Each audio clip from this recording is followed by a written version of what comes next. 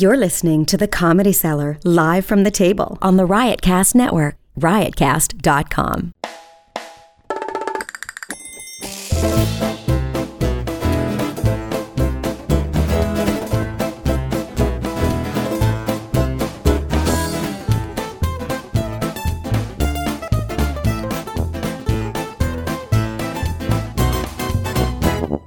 Good evening, everybody. Welcome to the Comedy Cellar Show here on Sirius XM Channel 99. We're without Dan Natterman this week. It's hard. Not the same.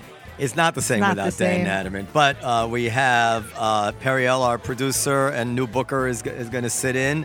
On my right, we have Dean Edwards, is a New York City-based stand-up comedian who is a former cast member of Saturday Night Live. Yeah, and I'm gonna channel Dan Natterman tonight. That's That's pretty what I'll good. do. I'll channel Natterman.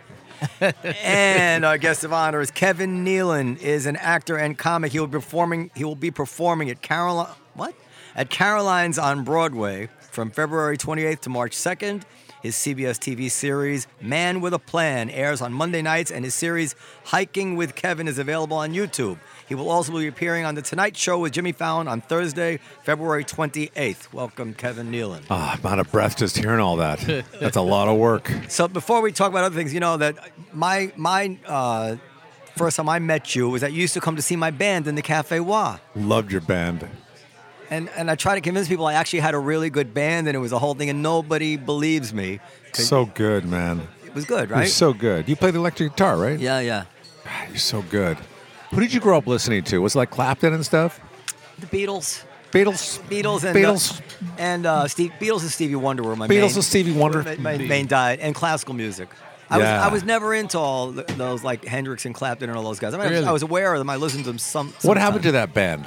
What happened? Wasn't the lead singer like blonde hair or something? They went separate ways. They got old. And Damn it. It's hard to get up and down those stairs at Cafe Wa, isn't it? After a certain age?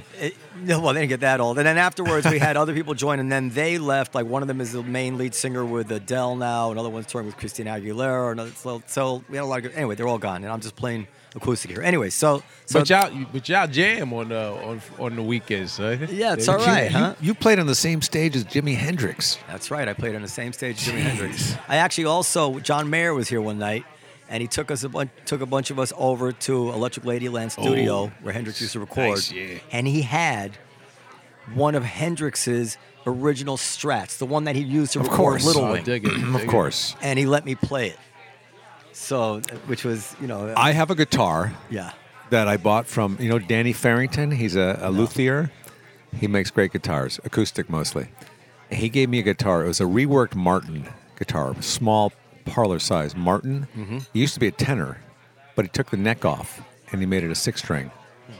And apparently George Harrison took that guitar to Fiji with him and had it for a while, and then brought it back, and now I have it.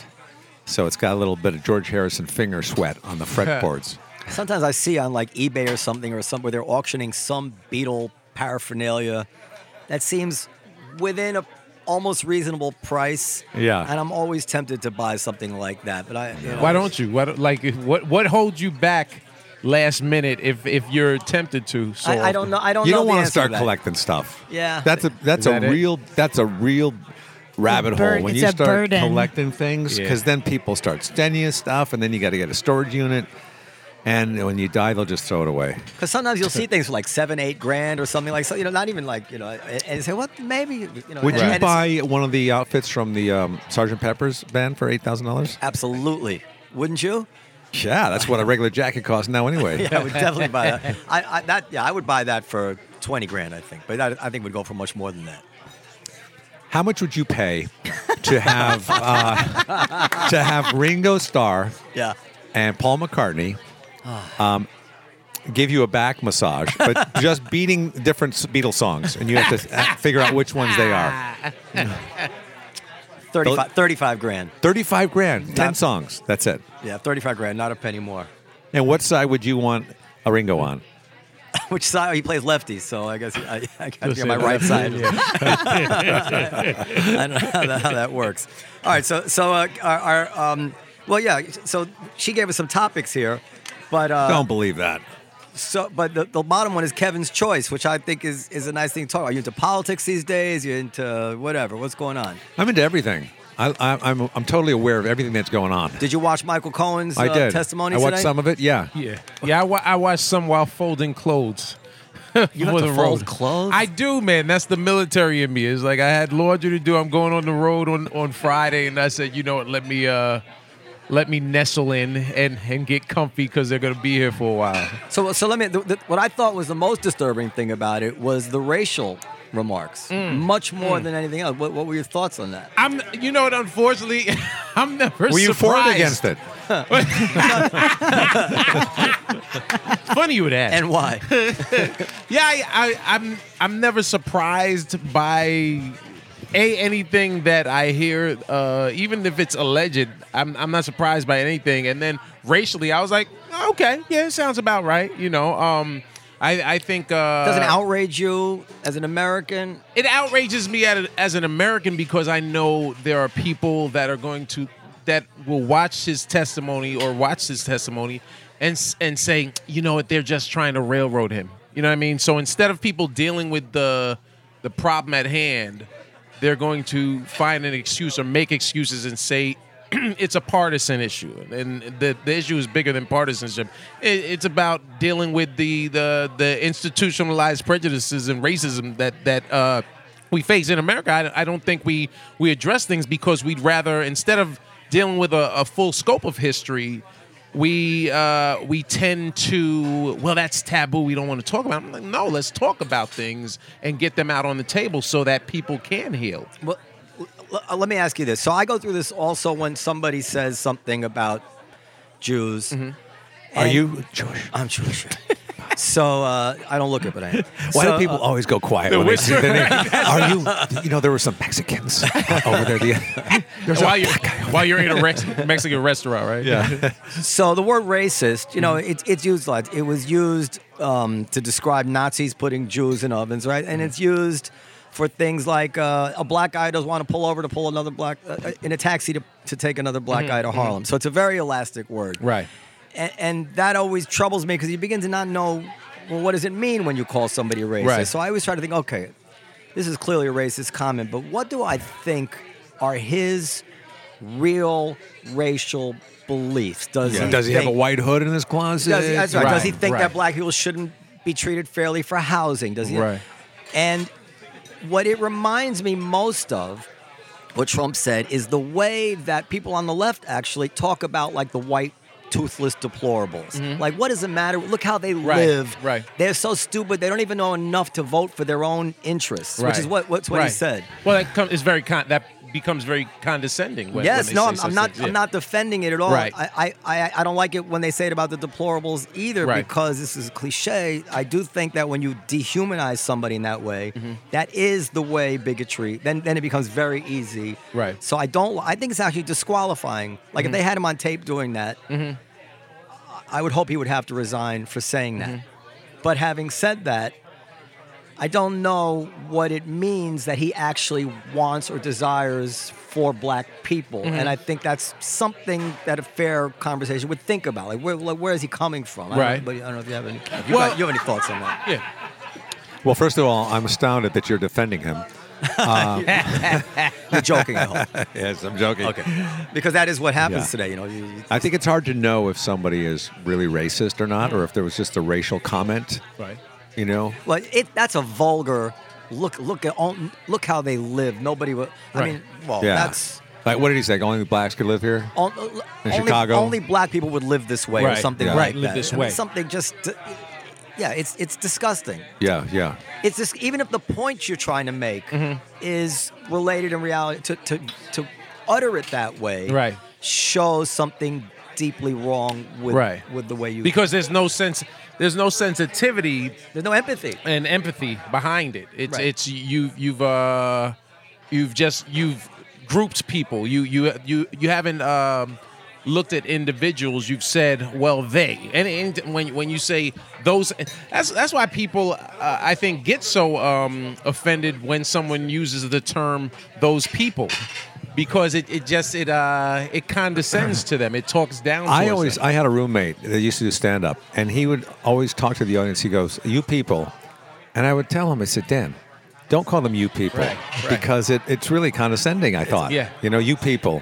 That's what It takes you out of the equation. Yeah. Ross Perot was the guy who put that into the Interesting. lexicon. Yeah. Yeah. By the way, I heard a funny comment by one of the newscasters after the Michael Cohen thing. He said, Michael Cohen to me wasn't credible, but I believed him.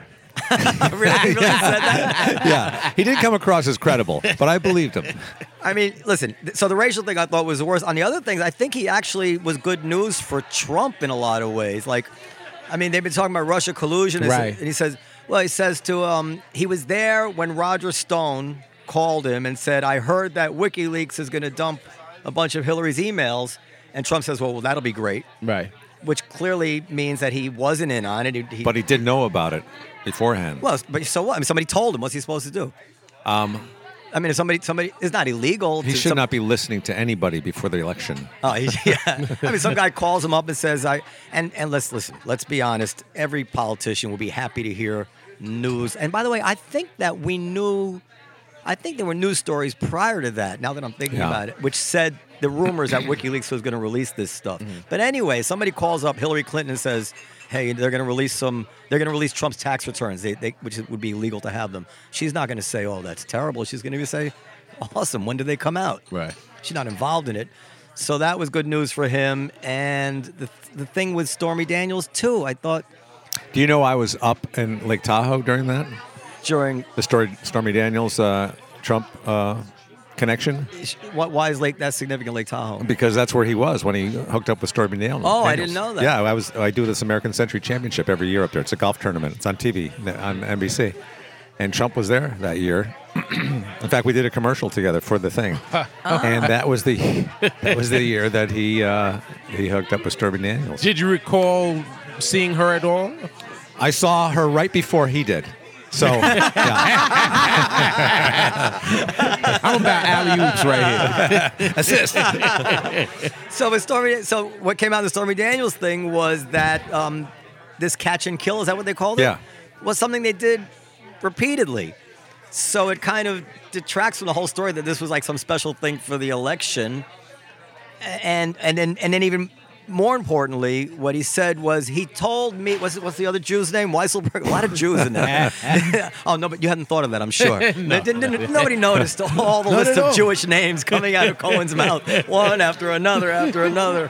Oh, God. Anyway, Cohen and Weisselberg, he says, you guys, I want to take care of this. You guys go figure it out. So there was no claim that we went back to him and told him, Mr. Trump, we can't do this. It would be illegal. Like, I'm in that situation all the time with my professionals. I'm sure you are, where they say, like, I need to do this. Figure out how to do it for me. And it's up to them to tell me, no, you can't do that. It's illegal. And so I think it's hard to make the case that he knew he intended to do anything illegal. Trump is one of those guys who does things and then apologizes later. Like most I remember, of us. like, he put up a flagpole in California at his golf resort. It was too big. It was much too big of a pole and a flag. Put it up anyway. He knew it was, not. Yeah, he knew it all along. Yeah, zoned for that. Put it up, and then, once you have an American flag up, what do you tell people? Oh, Right. My American flag's too big? Right. Apologize later. A lot of contractors actually have that attitude. It's like, it's better, easier to apologize, Right. and it works a lot of the time because you just get it. You wear people down. He wears people down. Yeah, he does. But all in all, I think this was not a bad day for Trump. I mean, do you remember what they were talking? They were practically saying that he was a Russian spy. I love how you follow the whole Cohen thing, but you don't know anything about what happened in Korea or in Vietnam. You didn't hear. Not a good day for Trump. Not a good day for Trump. No, he got exploded by a nuke. No, He's kidding. in Hanoi, right? Yeah. I think so. Yeah, they That's Who's joining us here? That's Rachel Feinstein. That's Rachel a con. Feinstein. Wow. Do you know each other? I think I did your show a few years ago when I was in LA. Come sit down, Rachel. Come sit down. We have an extra mic. What else you got on the list? Oh, so the other list is to talk about what you guys have in common, SNL stories, or we could talk. Now, I got to confess to you, I don't watch any television at all. And if I had any class, I would have actually watched some of the shows and stuff like that. Not true. You don't. It's not all about TV. But my excuse is It's not all about class either, apparently. we so seldom have a guest that has his own TV show. I didn't even think of it. It's about classy. It's not class. It's about being classy. It's about being you and being classy with it. I'm trying. I'm Rachel. very high end. Rachel is high and high maintenance. If you're any more higher than Rachel end-wise, Mental health and death and comedy. This was the topic of the week. Now, Brody Stevens died. Oh, yeah, Now, yeah. I didn't know him, but a little bit because years ago he used to work here. My recollection is not as a comedian, but as a flyer guy or as a barker or something. I think he was a barker in the. I met Brody in the rest in peace, Brody. In the mid '90s, around '95, '96, and yeah, I think he was a barker. I remember meeting him at down the block at Boston Comedy Club. At Boston? Yeah, I didn't even know he was in the New York area. He was, but then he's 'Cause been he's out an in LA A1A a guy. long time. He used Yeah, to do that yeah. open mic, Surf Yeah. Reality, and Right, those like Surf weird Reality. underground Lower East Side rooms, Right. and Yeah, I always saw him as a guy who was kind of on the fringe of comedy, kind of dipping in a little bit, and he was maybe something to do with sports or Yeah, he was a big baseball he was a head. barker or whatever. And then a week before he died, I was looking at Instagram for Comedy Store and who was on, and I just see his name repeatedly in the main room. I think, good for Brody, man. He's Right. really moving up and really, cementing a place for himself in stand-up. And I would see him at the store a lot out there, and he did my warm-ups for my first special. Oh, I didn't know that. And he's great, man. He's just he always seemed like a positive guy. Always. like What was his? upbeat, good He had a posture. phrase. Yeah, he did have great posture. Yeah, I would tell That's him the other funny. day. I He said, had, "How do you have such good posture?" He had Yeah, perfect he did. line. He had Yeah. perfect line. Yeah. Remember the I movie? remember when I was on Last Comic Standing, and we had this warm up guy, and he was like awful, and it was a disaster because Brody he was like Stepman. encouraging people to boo, and then everybody's like, "We need to get Brody. We need to get Brody." He's the 'cause- best warm-up guy. And Yeah, he was man. incredible. And then when you walk out on TV, when they make you do your walk again, No. and all of a sudden, like the entrance walk, and you can't be cool. You're just like, what has my elbow always done? Like when I've been walking, like all of a sudden you just feel completely strange, doing this typically normal thing. And I remember talking to him right before I went out, and I was just feeling like weird and depressed and frightened for the feedback and stuff. And he was always just like so lovely and warm. He seemed to immediately tell what you would need if you were in a strange place. He'd say your name in that loud bellowing. He'd be like, "Rachel," and it just suddenly felt like, "I'm all right." Like, so he knows me. So do you remember that movie Ordinary People with Judd Hirsch and Timothy Hutton? Right? Yeah. So it just came. So there's that scene there where Timothy Hutton's with the female lead, and she says to him, "We're gonna have the best year ever," and she was like really positive, and then she kills herself. Do you remember that? I don't remember. That was young. And I'm wondering if that's actually an insight, like Well, I think I like it's overt positiveness can be a way of covering up. could be a mask, and also depression is it's what do they say? It's a disease where people feel like they're coming up short, like they're not good enough at whatever it is they want to contribute, and they feel like they're always letting someone down. People with depression feel like they're letting themselves down, letting their families down, and it's when because It's not a logical, rational right. decision. Right, It's just it's a mental illness. It It's a really chemical is. imbalance. Really is. It's just not. You're not in your right mind. Right. You're right, it Nobody does. in their right mind would do that. Right. And I think. he talked really openly and beautifully also about being bipolar. Right. Oh, I didn't know that either. Yeah. Yeah. I mean, that's horrible. That whole situation is horrible, and it's funny. I just wish he knew how many people loved him, Right. and cared about him, and really respected him for what he did. Because I kind of got that feeling since he worked late so many nights, and it took him a while to break in, that he felt like he wasn't good enough. But from the outpouring of love and I know, it respect. really is unbelievable. Yeah, like my mother and my parents call me together on the phone to talk Oh, about him. wow. Like they don't even watch things I did, but they've been able to. They don't watch anything unless it's like 7 p.m. on NBC or something. Right. But they called me together to be like, "Who?" We were watching him, but I think it's gotten so far. So many people are learning about him, which is so sad, but I'm glad that he, because he can't see it, but I'm glad that people are really learning about him. Yeah. You know? I see some clips on Instagram at different shows he was on. He's hilarious. Yeah. Well, Nikki Glazer posted Yeah, I saw something that on one. Instagram that was really beautiful that one of her fans sent her, which is exactly what you were saying, Rachel, Yeah. that like suddenly like every single Instagram post is like all of this love Right. for Brody, and it would be so nice if people did that while you were still alive. Well, Then Isn't that they what should they start say? with me. Yeah. Yeah. So is there? This is what I always think as a guy who's near it, but I'm not part of it. That I'm always thinking this must be a terrifying profession to be in if you're not famous with your own TV show. As you get through your 40s, because like if you're an accountant or a lawyer or own a business, you have a profession. Even a business is scary, but at least you have the business. But a stand-up comic, I mean, we see they fall off, and then what do they? What are they going to do? Here's the And maybe just check out. here's the I don't know what the word is, but why you stay with it, because you think maybe tomorrow it's going to Right, happen, right. Or maybe the next day, and I've Right. come so far already. But at some point, it becomes unrealistic. Yes, Well, but And then how do you make a also, living? but at least we're able to get on stage. So the highs of being on stage you still have. It's not like you're waiting to perform. There is an instant thing that you get to do. You Gratification. can still practice it. And also you have to.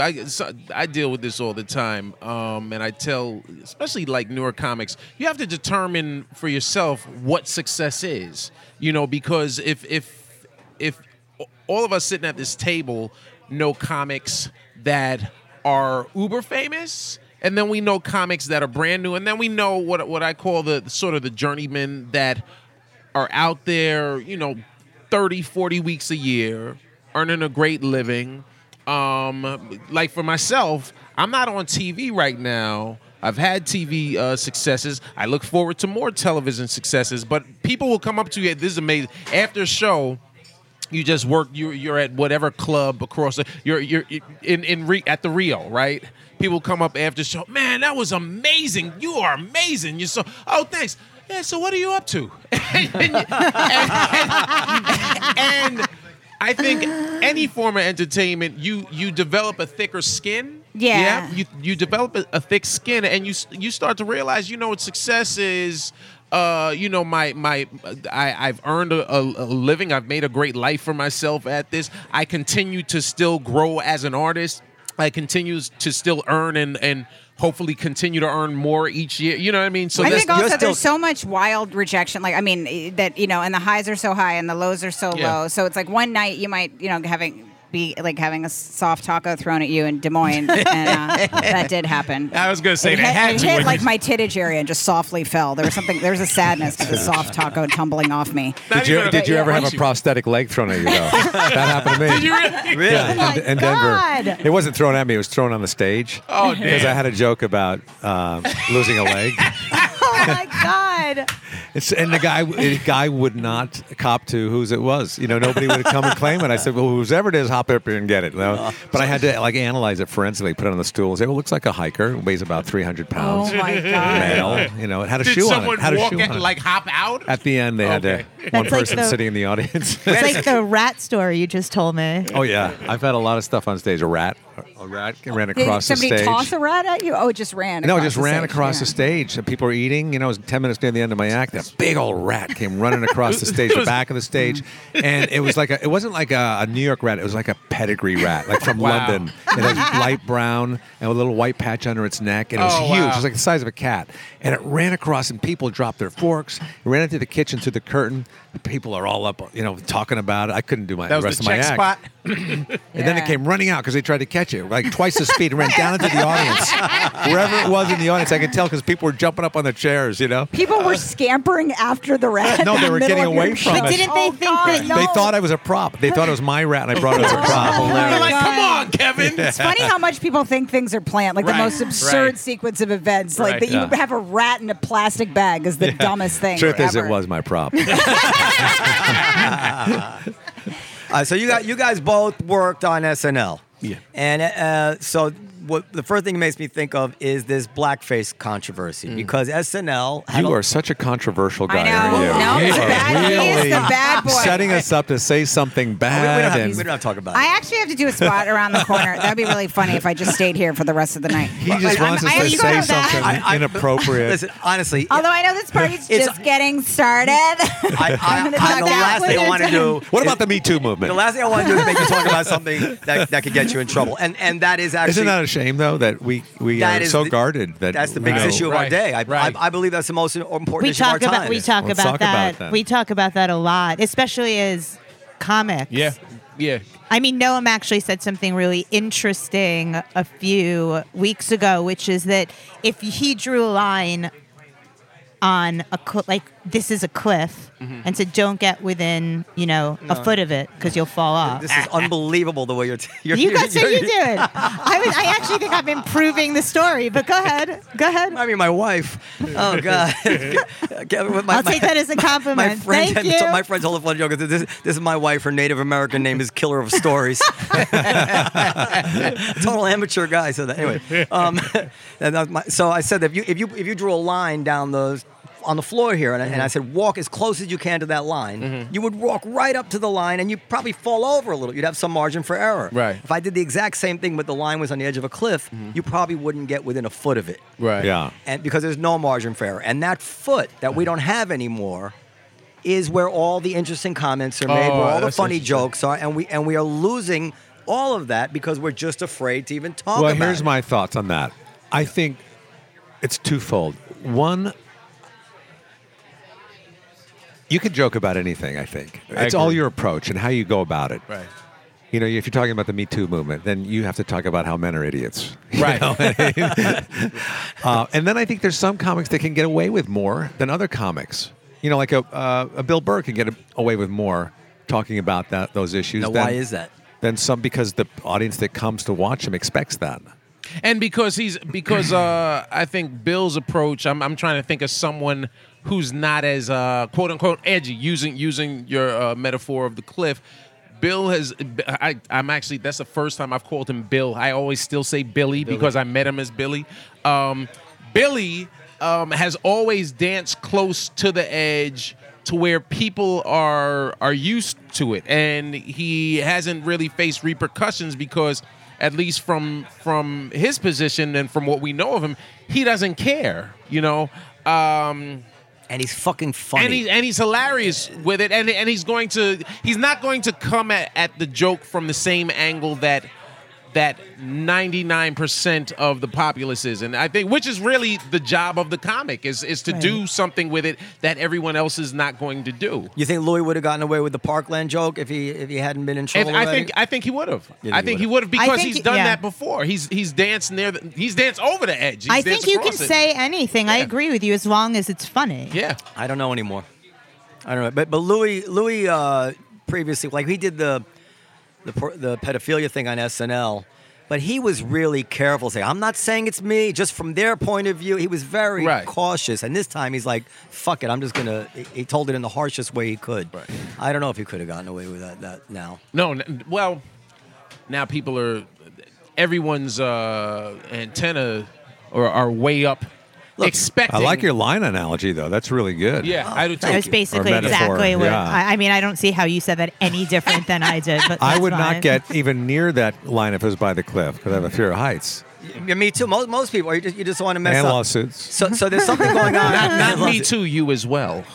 No, you said That really should be what the movement's called. Right. Us as well. right. So That's why I said with Black Lives Matter, they should have just said Black Lives Matter too, and then they would have. That's right. They would have calmed everyone. It's just similar to this, and I read it just today on the way over, that, we always grew up, they would always defend anybody who defended any criminal. Like if you had, like Hillary Clinton during the last election, there was tape of her kind of laughing that they got this child rapist off on a technicality. Do you remember that? I don't And people say, well, everybody has a right to a defense. Everybody has a right to a defense.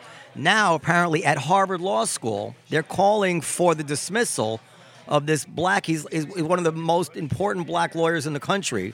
He's a criminal defense lawyer, and he agreed to be on Harvey Weinstein's defense team. Interesting. And the students at Harvard Law School are calling for him to resign saying they don't feel safe at Harvard anymore. So this is a tremendous transformation from what liberals used to feel. They used the guy who would take on the criminal case was the hero. Right. Now, nobody should defend a murderer or a rapist. Probably a murderer is okay, but certainly not a rapist. Not a rapist. Yeah. I golfed with one of the guys who defended the 9/11 terrorists. Really? Yeah, that was. I mean, how do you do that? But I guess it's just an American. It's part of the Constitution where everybody has the right to a defense. The system depends It's like on being it. a doctor too, though, right? Like you're going to treat anybody. Right. You'll treat somebody who. Well, yeah. I guess in that sense, you should save a murderer. I mean, I've always been troubled. I've had friends who were defenders. I said, how could you defend a rapist? Right. And then they get out and they probably do it again. And it takes a certain kind of indoctrination into what's a certain kind of what? Balls, yeah. So like I wouldn't do it. I know someone has to do it, but Right. I never criticize anybody for doing it. Right. But now, as I When said, you defend somebody like that, though, you probably don't do a lot of research. You don't prepare that much. You just go in. You go, Your Honor. Look, I got my work cut out for me here today. I don't know what happened, but I'm here. But that's actually, not to get serious, I'm afraid that's not the case. I'm afraid that even if you go and say, I'm going to defend these criminals, but I'm not going to do anything from the bottom of the deck. If they get convicted, they get convicted. I'm just going to give them but Lawyers also want to make a name for themselves. you get Yeah, seduced. You Yeah. got to be someone who wins. Otherwise, you won't get the clients in the future. Right. And before you know it, Right. you're doing what was a Colombian necktie in the Colombian OJ. I mean, they're necktie, making yeah. shit up out of thin air to try to get a guy off. Have you seen that 5-part OJ documentary? Yeah. Yeah. Oh my God. I haven't seen it. It's on outrageous. on Amazon. I mean, we It's knew not the it. one with Travolta and those guys, right? No, it was it's ESPN. No, Yeah. it's a doc. It's an actual documentary. Somebody was just telling me about, I don't know if a comic did this or what, but saying can I tell what some comic said, but I don't know his Sure. name? Yeah. Or somebody said it? If somebody told you 20 years ago that between Bill Cosby and Donald Trump, one would be president and one would go to jail. I think it was Ted Alexandro. Is that Ted? I think Is it's it Ted Ted? No, Alexandro. it's funny, yeah, yeah. It's a great Yeah. joke. Yeah. Yeah. That was a set that It's he not did. even really a joke, but it's more of a funny kind of supposition, Yeah. It is amazing. Because you never would think that. All right, so SNL, which is the most interesting thing to everybody who listens to this station. Is it? No, I'm just playing. Yeah, What does that stand for, SNL? Sno. Sinal. Senile. So we can't talk about the black. Well, you could talk. Well, you about know the what? blackface thing. I remember. You could talk about it. Well, thank you. Finally, I have some. I remember a frustration, and Kevin can leave him out speak of to this. this as well. No, when you prepare for something and it gets cut for whatever reason, and I remember one time I was really frustrated because I was told to prepare Mike Shoemaker. He told me to prepare my Colin Powell. You say Mike Shoemaker? Yeah, Shoemaker. It's funny. He was a page when I was there. Are you serious? Yeah. Wow, he worked his way up. Yeah, he did. That's Yeah. funny. Shout out to Shoemaker. So Shoemaker told me, you know what? Prepare your Colin Powell. So I'm doing research. I have Dean Obidala at the time worked in research, so he's getting me tapes. Dean, on, also a page. yeah. No, right? I'm kidding. Yeah. Oh, no, but he started. Shoemaker was a page just when I first got there, but then he moved his way up. Okay. Yeah, he's And good. so I'm studying Colin Powell all week, and then on Friday night during blocking, I'm excited because they're going to work on the cold open, and he says, "Yeah, so we're going to have you play an African delegate, and we're going to have Daryl play Colin Powell," and your side, it speaks to because he understands. You don't take it personally, but you get frustrated because that was the one time I was like, wait, hold up. That was supposed to be me, right? And so that was frustrating. And I didn't look at it as a blackface situation. I looked at it as Daryl being the senior cast member that does a lot of the impressions on the show. But I was more frustrated, not on some racial tip, but just on some, come on, man, that was one I could have. How was your Colin Powell? It was good enough. And how's your colon? It's powerful. No. Yeah, it was thorough because if I study enough, if I study a voice enough, I can do it. And Colin Powell, from I'd have to hear it to do it. Yeah. But I had it. And how is but- your African delegate? Well, that's Effortless. But you're right. You're right about that show. You don't know why. You don't know why, sometimes. There's so many reasons. And you don't honestly, you don't really get a chance to ask. There's never. Did he darken his skin to do the? They put makeup on him. Yes. Did that bother Yeah. you? It didn't bother you. I was so caught up in I didn't get to do Colin Powell that. Does it bother you now, looking back on it? Look at No, he won't let because it it go. didn't- He yeah. just can't let it You know go. what? Just curious. It bugs me because things like that would happen where like Kevin said, you didn't know why. I And- saw you coming in here tonight, and all you were saying to yourself was, "I should have done Colin. I should have done Colin." So, all right, Do you know that I did the Whoopi Goldberg roast here in New York The one when with Ted Ted Danson did blackface? I was on the dais. Oh, I remember that. I do remember. Come on. that. So what was that like? I recorded the whole thing on my tape. And But it was interesting. At the time, he came out, and it was very. It was a little shocking. you but he know? actually was kind of being a minstrel thing. Yeah, he was. He was making fun. Well, Well, black was the joke, as opposed to imitating, Right. doing character And it was Colin Powell. also a big play on their relationship. Yeah. you know? Right, because they were dating. I think Yeah. I think Whoopi actually works from what I remember because I remember her defending him. And Do you do she Whoopi? did- huh? Do you do Whoopi? I can do enough of a Whoopi. You know, that's it's in there. It's in there. That's right. But something with her, Whoopi has always sort of gone against the grain of what many others. She also sounds like the woman from The Simpsons. Now I just heard it because I have headphones on, and she has a very similar to Marge Simpson. You know, She does. but you know, I also look at intention. well, that's And I didn't look at. Looking back, I didn't look at it as Daryl donning black. Like people, unfortunately, if the NAACP stepped forward and said Daryl Hammond was putting on blackface, I would have been in a position of thinking, well, you know what, he just did. He followed what they told him to do. They told him to. He didn't make that decision. But can you put makeup on if you're doing an impression of a black person and not have it be called blackface? not anymore. Not Not anymore. So you yeah. couldn't do an impression. I couldn't. Let's say I did a great, whoever, Jesse Jackson. Jesse Jackson, and they did prosthetic nose and then they put the darker skin on, and I was an impressionist, Right. And there was no other people there to do them. That's Would a that no. be no? Yeah, that's a no. Well, you know what the problem people would have is why not hire someone that can do that? But if you're doing a one-man show, say, Right. I mean, why that's off limits. well, You I can't- I think then it becomes an issue of you can still do the impression. You don't have to like in a case where you're doing a one-man show. But what if I was playing a Mexican? I couldn't darken my skin. Nah.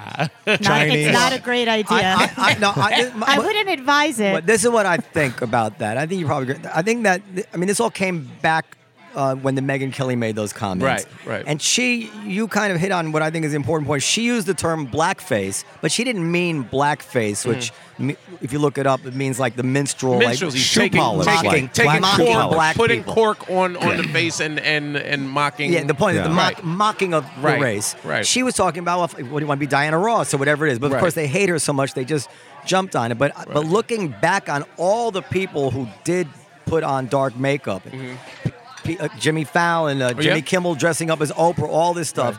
And all the major networks which thought this was fine, and nobody complaining about it. Oprah didn't complain about it when somebody dressed up as her. Spike Lee must have, though. I don't know. I wouldn't be surprised if Spike. What But wait a second. I would go ahead. I would think you would have to say that this is all. We pretend that this was the standard, but there's never. It always was okay. People did. Intention used to matter, and this is a theme throughout everything in society. Now, attention doesn't matter. If you're the head of Netflix, Right. and you say the N-word in a conversation where you Right. want to talk about the fact that we have to use sensitive language, Right. you get fired. Right. Doesn't matter that you weren't calling somebody the N-word. Right. Just to me is nuts. That I agree with. I get when I hear I think Louis actually had a joke where he said I'm Louis- not Louis saying Anderson?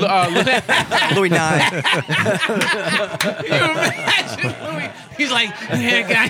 I just pictured I just juxtapose Louis C.K.'s act on Louis Anderson. It's hilarious. But Louis C.K. actually had a joke where he said, I remember watching it on a flight, and he said, I'm not saying the N-word because the word is nigger. And when you say the N-word, you're now projecting the thought and making me think it. You know what I mean? And so, because I don't use nigga like frivolously with my friends, just because for me, I'm like, well, there are a million other words I could find that could convey the same. If you're saying like a lot of brothers will use the term like, well, nah, I'm using it as a term of endearment. All right, bro, you know, brother, whatever. But I also understand when people. What happens is when black people hear anyone else use the term, our antenna are up, right? And now suddenly we're like, are you saying it just to see if you can say it around me and I'm fine with it? You know, so there's that weird dichotomy that you're always constantly on guard with. But it's also like, why do white people even need to say that word? Like She drives me nuts. I got to tell you, I it's true. because you don't need to say it, but because it's ridiculous that if Donald Trump was caught on tape saying the N-word, that they would show it on the news and they would bleep it out because we can't hear it. And then they would cut to a scene of some people burning to death, jumping to their death off the World Trade Center to kill themselves, and that would be okay to see, but you cannot hear. Don't forget, we use it only for entertainment now. Quentin Tarantino movies, Tarantino. You know, anything fun like Spike that. Lee can't stand Tarantino just off of that. And right? of course, But I mean, Huckleberry Finn, they actually take it out of Huckleberry Finn. Never mind that Mark Twain was trying to expose the racist attitudes of the South by having realistic dialogue. Right. Now they take it out. We can't hear realistic dialogue but anymore. I'm not talking about Mark Twain. Anybody. Point is that it's the intention. John But do you Lennon. think it was just in the South back then where they used that language? No, but his dialect was from no. Right, but the right. point is that anytime you're saying something that happened or it's realistic or you're making a point or John Lennon had that. I can't even say it anymore. John Lennon. It was on his greatest hits album. and a lot of people were really offended by that. Nobody was offended. Woman That's not true. He went on the Dick Cavett show and talked about it. He said, woman is the N-word of the world. Right. But he said the word, which is a powerful point. What he was saying is that the way women are treated in the entire world is the way we treat black people in America. Now, why would you get in trouble for the way you say a deep, sympathetic point? And and any other way, if he said woman is the N-word of the world, that doesn't hit you in the Well, gut. I See, now if think Bill it's- Burr said that, it'd be fine. Bill Burr.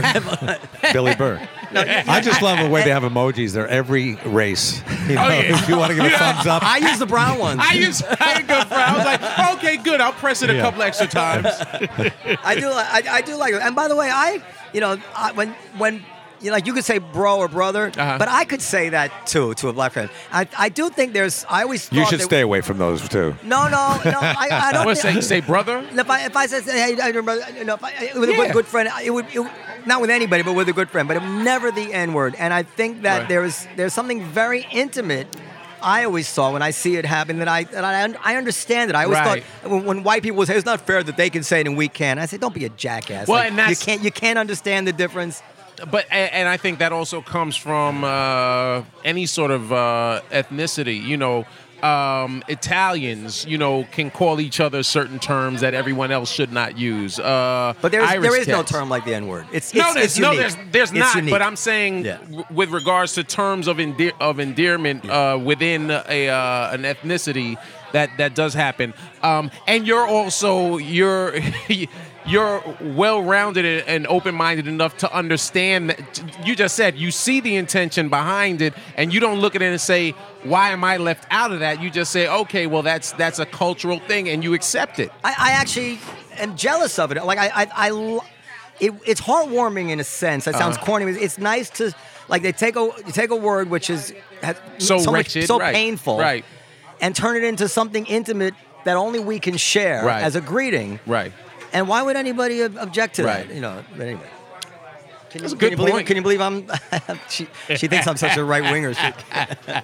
So okay, last thing. Did you see? Have you seen the Michael Jackson documentary? What a segue. Let's jump right into pedophilia. This guy. Well, I heard it's interesting though. I heard it's interesting. I haven't seen it, but I heard it just came out. I'm not watching it because Wade, one of the kids. I remember the kid when he was in the group Quo was Michael Jackson's MJJ Music, their first artist before the R&B group Brownstone.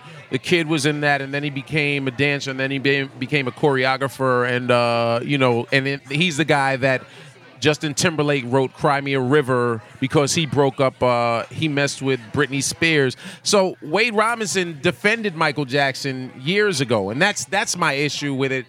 And he's dead, and I'm biased because he's one of the guys that he's one of your heroes. When I was a kid, he was one of the guys that was an inspiration. Made me say, I want to do that. You feel the same about Bill Cosby?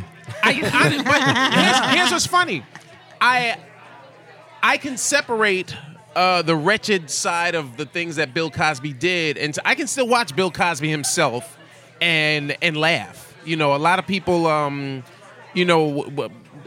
R. Kelly, slightly different, but if I hear I Believe I Can, it's still a great song. They're just misunderstood, that's all. That's all. But this is like a really profound, age-old question. Right. Like, so many brilliant artists are so afflicted and do horrible things, right? Well, people. Like, are you supposed... Yeah, exactly. So are you supposed to just not listen or watch? I think there's, first of all, just to, in case you haven't seen it, apparently Michael Jackson paid out $200 million in keeping people quiet, hush money, to stop us. So apparently he was really doing it.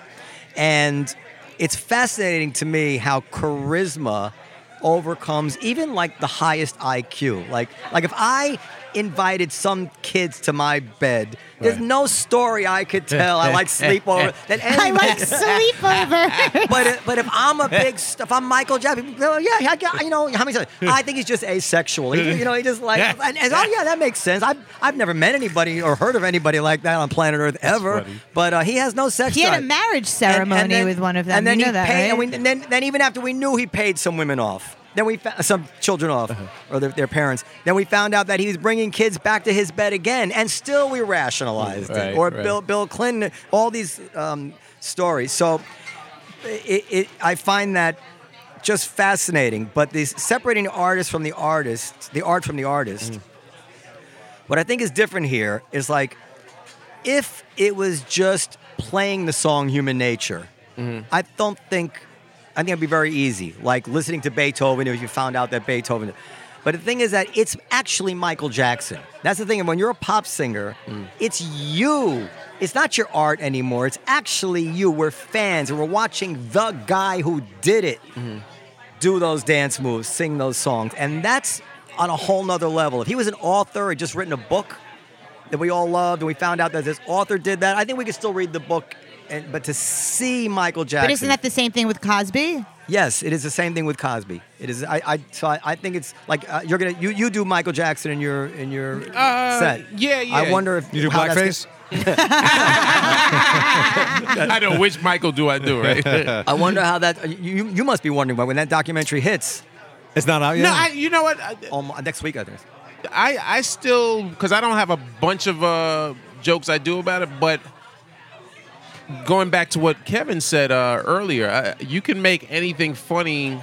If people like you, as a performer, if people like you, you can say things on stage when you're in front of an audience, because I think as an entertainer, it's your job to convey what your intention is, and people get a sense of, at least they leave your show thinking they know about Kevin Nealon, even if you just wore a mask of a different version or a heightened version of yourself, they walk away saying, especially with comics, they do that specifically with comedians, because our job is to make things that we've said a million times before seem like it's the first time, seem conversational, and so with anything I say on stage, I think I make it relatable and approachable enough so that if you do have an issue with it, you don't feel awkward coming up to me afterwards. I remember I was in Minneapolis 2 weeks after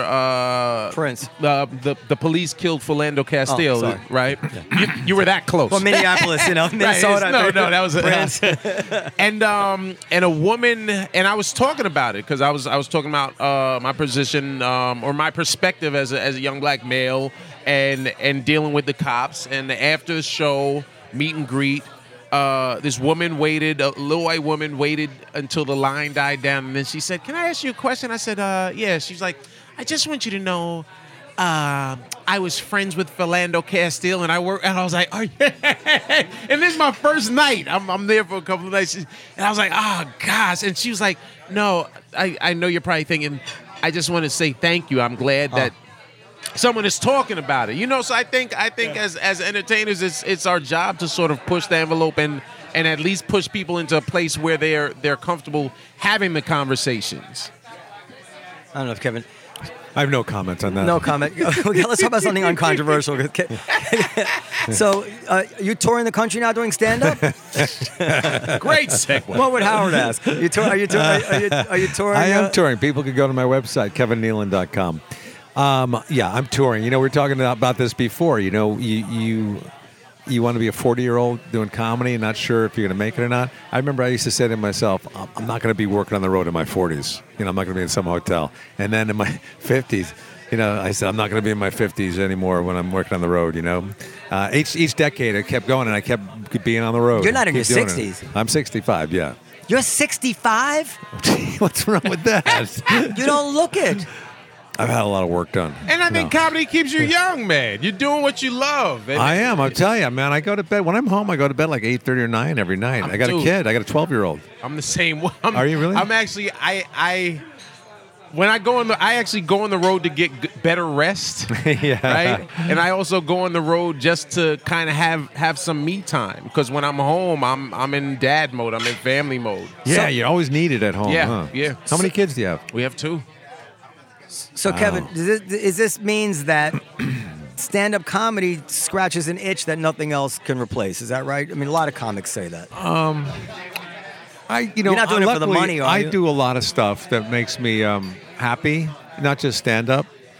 I like to sketch, like these drawings around here. I like to do caricatures. People check out my artwork on Instagram, Kevin Nealon Artwork. I like to play the guitar and the banjo. I play the 5-string banjo. Like Steve Martin. Comedy is great. I love doing stand-up. I love to write. I love to act. So I think that's the healthiest for me. That's why I kind of stay so kind of relaxed, and I feel pretty well balanced as I have a lot of different interests. Right. And I have a lot of friends. How lucky it is to, just be able to do whatever you want for a living. How many people, my father used to always tell me that, how he said 99% of the people live for the weekend. I know it. Yeah. I feel bad for people that don't have a passion Right. Yeah. that they can pursue, and they have to work. It doesn't matter what the work is. They can work any job, but if you don't have a passion that you could do when you're not working, the best of it, you have a passion and it's your work, Right. like we have. Right. And not everybody can have that. And like I said, it's not bad to have a 9-to-5 job and then have a passion somewhere else. But if you don't have that passion, you just lose that excitement in life. Right. You don't have it. I agree. And I honestly think that passion is what keeps That's why he doesn't keeps look someone alive, keeps you. I don't believe in retirement because I honestly think when you retire, you kind of You die quickly. Yeah, you tap out. You're like, well, my purpose is done. My father retired, and he had no hobbies. And I tried to get him to paint, because I like painting. Right. I got him a canvas, the easel. I even put the first coat of paint on for him. Oh, really? I said, here you go, Dad. Here's some paintbrushes. He drew one flower. He painted one flower. That was it. But his kids were his hobby, Okay. And how old did he live to? He died 8 months ago. He was 92. Oh, wow. Yeah. Beautiful. My mother's 90. My grandmother died at 101. Wow. Wow. On the 101, I mean. The freeway. Yeah. No, she was 101 when she died. Longevity is very obviously. You know that I mean, actuarially, it's a big indicator of how long you're going to live. Is the longevity? Yeah, of but not always that accurate. You know, it's No. not guaranteed. No, it's not guaranteed, but it still makes you feel better. Are you at that age yet where you feel like you could drop dead any second? Yes. Me too. I got rid of all the stuff like in my closets and stuff that they might find after I'm gone. Oh, Like, what the hell is this? Actually, I found when my father died, I found some stuff like that. I was happy to get rid of it The for him. preemptive here. Let's just make sure if something happens that they don't like. Yo, what was Kevin into? Yeah. There should be a service that goes into That your is house. amazing. Didn't Harvey Keitel play that once? He does a cleanup thing after somebody's dead. Yeah, They'll go in and clean up Pulp everything. Fiction. Pulp Fiction. Yeah. He The uses wolf. the N-word, by He the was way. the wolf. Yeah, well, of course, it's Tarantino. Yeah, I try to remind myself now, you have to be sure not to fall. You're getting close to the age where a fall can be the end of you. You break a hip, and then why you're nodding your head? No, this. How old are you? I'm 56. What? You don't look that old. You just asked me if I was at the age. That's a callback. Yeah, but call back with an edge. No, yeah, the falls are the things you gotta look out for. When you were a kid and you fell, it was nothing. No. But now with me, because we're so tall. Yeah, right. It's like 10 seconds of screaming before we hit the ground. Yeah. You know? You hear it all the time. Somebody, maybe 56, a little bit young, but in Look his at Larry 60s. Miller. Did he break his hip? Well, no, a couple years ago he fell and he hit his head and, you know, Is that he's how? okay. Okay. Yeah, I mean, he turned out okay, but, you know, he fell. I don't know. You guys better be careful. Yeah. Yeah. You do I'm crawling around my house. You now, use a just- walker now, don't you? I do. Well, and I Yeah. have young kids. I have a 7-year-old and a 5-year-old Do you and a really? 1-year-old. And we just got back from the Bahamas. And a 1-year-old? And a 1-year-old. Look at and you. my daughter wants me to go on the super high water slide. And I'm like, might be a little bit too old to go on this fucking water slide where they have all the warnings about your back. But I don't want to look like a pussy in front of my daughter. So I you go did it? on it, yeah. I know, man. I just got back from skiing with my son. We're skiing all day. I'm getting his rental skis, you know, skiing with him. It's windy, it's snowing. And all I can think about is the bed and the jacuzzi and the bath, you know, when I get back to the hotel. And on the shuttle back to the hotel, Daddy, we play in the snow and let's have a snowball fight. And I go, okay, let's do it. You know, I don't want to do it, but I want him to have memories of me, you know, having a heart attack in the snow. Right. Take a break. We'll be right back. We're about to wind up. There is a psychology of an older dad, and you spend this time thinking about like, well, how they. I want to make sure they remember me. They're not going to have me, or maybe you have all the longevity. But my father and my grandfather died in their mid-70s. I'm like, well, you know, so. I'm very careful about videotaping a lot, Yeah. and Yeah. I even fantasize Have you thought about writing them letters. That's what I was going to say. You think about the video, talking to him, son, I'm going to tell you some things that I learned growing up in case I'm not around. Yes, You know, I thought don't only go I out thought with of that. pretty women because they're spoiled. Read The Godfather. All the lessons of life are in The Godfather. That's Yeah. what I'm going to plan to tell my son. But All right, we are out at the point where we are able to stop and have a complete show. So unless there's anything more you want to tell us, maybe you want to tell us I was going to say something, but I forgot what it was. Something about being older. an older dad. That's My age. son realizes that I'm older he does. than huh? his friends' parents. And he a couple years ago, I came into his bedroom. He looked really sad. I said, "What's the matter, buddy?" He goes, "I've just been thinking. I'm 10 now. You're 63. When I'm 20, you're going to be 73. When I'm 30, you're going to be 83. You're not going to be around for a lot of my life, are you?" He had tears coming down. Oh. And what do you say to him? And then I thought of something later I could have said. You know, look, I'm going to be around for a long time. I'm going to be around for a long, long time. I'm going to be around for when you graduate. I'm going to be around when you have kids, when you get married. I'll be around for all that stuff. I swear to God. But you got to make it happen in the next 4 years. Yeah, and do you feel this? Do you feel this too? That now that you know the joy of having kids, and what the fuck was the matter with me? Why did I wait so long? No, I didn't wait. It just happened then. It just I happened. wasn't. I wasn't like. I wanted to have kids a long time ago, but I didn't meet the right. I hadn't met the right person. Yeah, you could have That's compromised. noble. Women. Because- You need to meet a woman. But I know a lot of guys that before they met someone that it would have been like you did, you waited for the right one. I know a lot of guys, egos would have just pushed them to say, well, I just have to have a kid. Yeah. Even if it's with the I wrong get that person. though. I don't know if that's ego or just a natural, you know. Maybe a little The both, way. yeah. Do you think men are created to be monogamous? No. Or to procreate? To procreate. To procreate. It Clearly. seems that way. Yeah. Do you think women are created to be monogamous? They better be. Goddamn right they are. Unless there's something wrong with you. I don't think anybody is. I think whoever made us, they wanted to continue this life thing Right. and have just constant procreation and more freeways.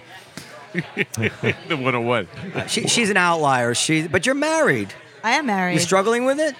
Aren't we all? No. No? I don't struggle Not with it. wearing a ring. I love my husband too, but I think I don't think being married's particularly easy. No. Imagine how your husband feels.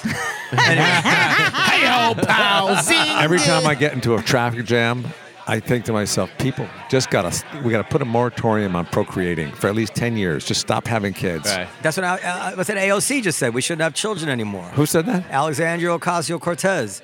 She suggested that we shouldn't have children anymore. You didn't hear this? Well, at least cut down the Don't numbers. you listen to Fox News? Maybe China's got the right idea. One kid. Well, actually, we have negative population growth in this country. That's why. Good. That's why we need the immigrants, no matter what no matter what Trump says. All right, Kevin, it was a pleasure. Kevin, you'll see Kevin Nealon. You want to plug the Carolines thing? Yeah, yet? I'll be at Caroline's this Friday, the 28th, the 29th, and 30th of February. Carolines.com. You can catch It's me. March 28th, 1st and 2nd Okay, I of March. thought you said. You just let it go right by. I didn't pay attention to the And they date. can watch my YouTube channel, Hiking with Kevin, and Man with a Plan on CBS. And You can catch me this Friday, March 1st at What do you got coming at the Improv, Miami Improv, one show, the 10:30 show, Miami Improv, and follow my social media at I am Dean Edwards because that's who I am. Yeah. And you can catch me in 15 minutes at the Village Underground. Nice. guys, I really enjoyed this conversation, and I appreciate. Thanks for both of having you us. coming No, on. thanks, Thanks Thank a lot. you. Thanks, brother. Good night, everybody. Thanks, my brother. brother.